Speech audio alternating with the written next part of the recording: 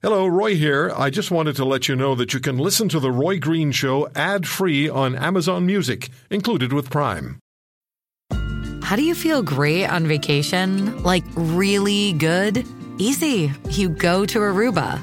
You'll spend your time relaxing on cool white sand beaches and floating in healing blue water. You'll immerse yourself in natural wonder and find your center on an island where things move at your speed.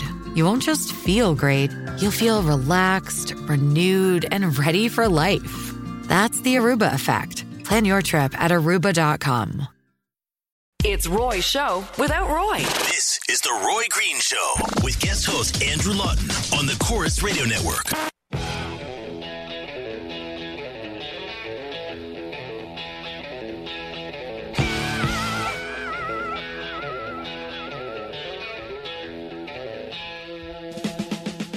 Welcome back to the Roy Green Show here on the Chorus Radio Network. My name's Andrew Lawton, guest hosting for Roy on this Easter Sunday edition of the program. Are men dealt an unfair hand? It may seem to some like a silly question, but it's actually been one posed in research going back 30 years by two academics in Canada, Drs. Catherine Young and Paul Nathanson. These two are the leading researchers of misandry, as I understand it, the male counterpart to misogyny. And I wanted to talk about this. I'm a man. What can I say about oppression against me? That's what a lot of feminists would have you believe, that men can't criticize the treatment of men because we're the oppressors. We're the ones that have been dealt the great hand. Not so much, according to some of the research by Drs. Young and Nathanson. Their latest book, recently published, is called Replacing Misandry, and Dr. Catherine Young, Professor Emerita from McGill University, joins me on the line now. Dr. Young, thank you very much for coming on the show today. I appreciate it. Yes, I'm glad to talk to you. So you have been covering this topic of misandry in a number of books going back about 15 years now when Spreading Misandry was published, co-authored by your colleague, Dr. Nathanson, and yourself. Let me first ask you here, because this is a word that a lot of people are not familiar with, certainly not as much as the word misogyny. So just to give listeners that might not be as familiar a good context here, what is misandry? Well, misandry is the contempt or hatred of men, and it's the sexist counterpart of misogyny. This is something that you speak of in very strong language, but does this really have a wider umbrella underneath it? I mean, mocking men, joking about men, things that ultimately seem like double standards that you could never do with women. Is that tantamount to misandry in your eyes? Yes, it is. And we started this project in the mid-'80s and really tracked it carefully through the '90s. In fact, we had collected so much information at that point that it was going to be one book, but with multiple angles. In point of fact, we've divided that book up and divided it again and again, so there are now 4 books and 2 more before we complete this project. So it's a pervasive phenomenon. When we looked at popular culture, we looked at jokes and greeting cards and box office hit films, TV shows, and we found an image of men that was almost always inadequate, evil, or what we called honorary women. Talk to me a little bit about that. What does the honorary woman designation mean as it pertains to this? Okay, well, that's really images of men created by women, and there are a number of men who buy into that in the sense that they are male feminists or in alliance with feminists. Sometimes they're minority men in a film, and because of that alliance between feminism and minority traditions, there is an alliance there, and we call these people the honorary women, doing what women like in terms defined by women. So this is sort of going down that road of the fantasy man that doesn't really exist in reality, that women would be talking about, that sort of vision. Yes, if they ascribe to the values that women want, I mean, there's a number of things where men, for good reason, should and do ascribe to things that women want.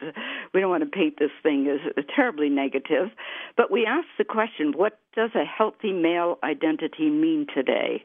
And we find the old cross-cultural pattern, and there were always exceptions, but the big pattern was being a provider, a protector, and a progenitor. So none of those are distinctive anymore. And we feel that there's a growing crisis of male identity because of that inability to define something that is distinctive and culturally valued by society. Well, men can't claim to be providers as a definition of manhood or protectors, because women do these things now. And even progenitor, which is fatherhood, there's sperm banks, and so that notion of fatherhood can be reduced to what we call a teaspoon of sperm. I would also go another level with that, which is that not only are there less defined roles for men as providers, et cetera, but also a lot of people seem to view that as an inherently sexist ideal, that if you talk about a male being a provider, that in and of itself is misogynistic. That seems to have really clouded the discussion on this. Yes, this is exactly the issue. I mean, it's not that we want to go back to, women at home, at least elite women at home, middle class women at home, and men in the workplace. We're not trying to turn back the hands of time with this, but we do think we need to move toward a point of, first of all, hearing men's voices and taking them seriously so that they're part of the conversation, not bystanders where other people define the terms of manhood. And how this works out has no easy solution to it, but we feel that to move forward we need what we call a level playing field. For a long time it was that women needed that level playing field, but now we feel that we need to take the concerns of men more seriously, concerns such as the high suicide rate for men, the dropout from school, the devastating effects of chronic unemployment. So many issues need to be come to the foreground and be discussed. And very often it's just a forbidden topic. You mentioned in that response this equalizer that's needed to level the playing field, and you also acknowledged in that same breath that this is something that women needed for the longest time. Was there one pivotal point, or at least a span of a few years, when the pendulum had moved from one side to the other? All of a sudden, women were dealt a better hand than men, by and large? I think that was the period of the 90s where we were, focusing on what women were saying. So we read so many feminist books at that time, and as you saw, we looked at popular culture. Another book was called Legalizing Misandry, and we could see although one was always supposed to have gender-neutral language in law, we could see how it often was in favor of women when you read interpretations into the law, when the courts came into play, when the police came into play, and we detected a lot of double standards. Oh, and we've certainly seen that with custody issues as well, where there seem to be a lot of men that are just completely left out of the system, if you will. That's it. So custody, well, in that Legalizing Misandry book, we looked at custody, we looked at child support, we looked at parental alienation, we looked at prostitution, we looked at of course, violence against women. We looked at domestic violence, all of those issues. And, there are serious cases with women. And the difficulty of this discussion is not to belittle those problems, or try to detract from them, but to say, look, there are cases where there is domestic violence against men. Where do they go for help? Where are the shelters for men? Where are the psychiatrists and the counselors and the social workers who are trained to listen to men carefully and take their needs and their concerns into consideration? I've got to take a quick break here, but I'm going to continue my discussion with Dr. Catherine Young when we resume here on The Roy Green Show on the Corus Radio Network. I'm Andrew Lawton. We'll be right back. Roy Green has big shoes to fill. Good thing we've brought in a heavy hitter. This is The Roy Green Show with guest host Andrew Lawton on the Corus Radio Network.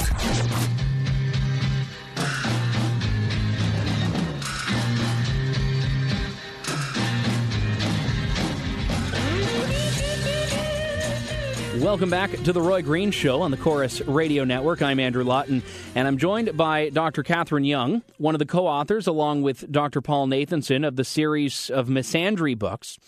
Dr. Young, between your first book on the subject back in, I think it was 2001, and the most recent one just in the end of last year, how much has the scope of research really changed? Has the issue gotten better or even worse in that time? Well, we're finding that there are changes underway right now, but they really haven't entered the universities so that there's good research being done. Sorry, are these positive changes or negative changes? Well, at the moment, we're seeing a turning point toward more positive changes, but it's very slow. We don't, as I just said, we don't see it in university research. It's still very hard to publish books on men, of getting these issues into peer-reviewed journals. A lot of the discussion goes on in private groups. It goes on the internet, on blogs, and very often those contexts the research doesn't come to the foreground. A lot of frustration and anger gets vented. So we've always argued that we need to have these discussions in the mainstream, in the universities, and in research institutes. Obviously, universities and, the broader academic culture has really been where we've seen so much of the feminism that you described earlier on. I'm curious what the response has been to you and Dr. Nathanson in academic circles as you've unveiled and furthered your research. Well, generally, we're just ignored. As I said, even to get reviews of our books have been hard. Luckily, McGill Queen's Press has been very solidly supportive of us and published this series. But it's hard to get this out there. Occasionally, when we give a lecture, we've had protests. We gave one in 2013. It was held in a University of Toronto classroom, and there were huge protests. And the topic, as it was advertised, had the word intersexual dialogue in it. In other words, the conversation between men and women. So, you would think you could at least use the language of dialogue. This wasn't the language of men's rights that people often fear is a language that will try to marginalize women's concerns. It's dialogue, and that caused protests. We did just give a lecture this week also at the University of University of Toronto, and we didn't have protests this time. So maybe that's a change. These topics may be at least allowed to be discussed, where before there was seriously an attempt to silence people that would be interested in men's issues. With that being said, I know one of the common themes that you've looked at outside of academic circles has been misandry in popular culture. I'm curious if that has been, and we've seen it in advertising from commercials that are predicated on, dumb dads not knowing how to do certain things, or men falling into very simplistic stereotypes in sitcoms and movies, etc. Has that really been part of the guiding force of misandry in culture, or has that just been a reflection of a misandry in society that already existed? I suspect it goes both ways. In other words, if there's a misandry in the general culture, then the people who create these programs, and sometimes they're men as well as women, they know that this sells, so to speak, that people are quite willing to cast aspersions on men, and it can enter a popular format. At the same time, you can get the creation of misandry out of those programs. So it goes both ways.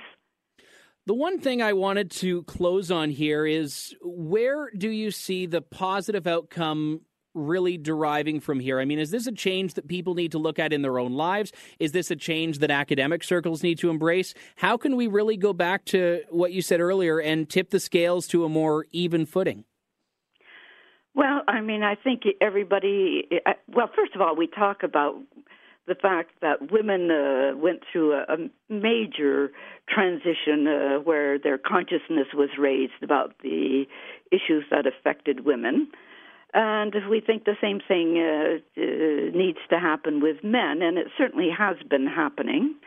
We think that just as women decided that they had to monitor the misogyny, and when they saw it in public forums to criticize it, men have to monitor, and those women who are concerned about men need to monitor this as well, whether it's complaining about advertisements that are negative toward men, or university courses that called gender that won't look at anything about men's history and men's movements and the concerns of men. So it needs to go on all levels. I'm joined on the line by Professor Catherine Young, a woman specializing in this idea of misandry, something that I think needs to be more actively discussed than it is, and also co-author of the Misandry series alongside Dr. Paul Nathanson. Dr. Young, thank you so very much for your time this afternoon. I greatly appreciate it. Thank you, Andrew. I'm already looking at my email inbox, and I'm looking forward to actually reading some of the people who have listened into that, thoughts and analyses on it. I have a few people, men and women, by the way, that are saying, oh my goodness, such a enlightening interview. And then I have other people basically saying, and this is just a cursory look through, how dare she? How dare anyone say that men are being oppressed like women have in the past? I don't think it's about comparing. I don't think it's about picking winners and losers. It certainly shouldn't be. This is why I'm so opposed to affirmative action. The way we right past wrongs is not by flipping the table so that another side is enduring some sort of systemic oppression or discrimination. The way we do it is by giving everyone equal footing. And I just have a couple of moments here, but there was a great column a couple of weeks ago in the National Post by Peter Sean Taylor, who is Maclean's editor-at-large, and he was writing about a new policy at the University of Manitoba's Teacher College in the Faculty of Education, where beginning next year, 45% of all incoming spots will be allocated to so-called diversity categories. So natives will get 15% of all spots. Gay, lesbian, bisexual, transgender, all the other letters in that ever-increasing acronym get 7.5%. Non-whites get 7.5% of the spots. Disabled persons, 7.5%. And disadvantaged persons, 7.5%. And that's anyone that feels that they have experienced discrimination based on their sex, their religion, their race, their whatever the case may be, social class. And Peter Sean Taylor wrote that everyone gets special treatment here except for men, because all of a sudden it's not important to have men represented. And the reason he pointed that out is because it's actually men who are underrepresented in teachers' college right now and in the teaching profession.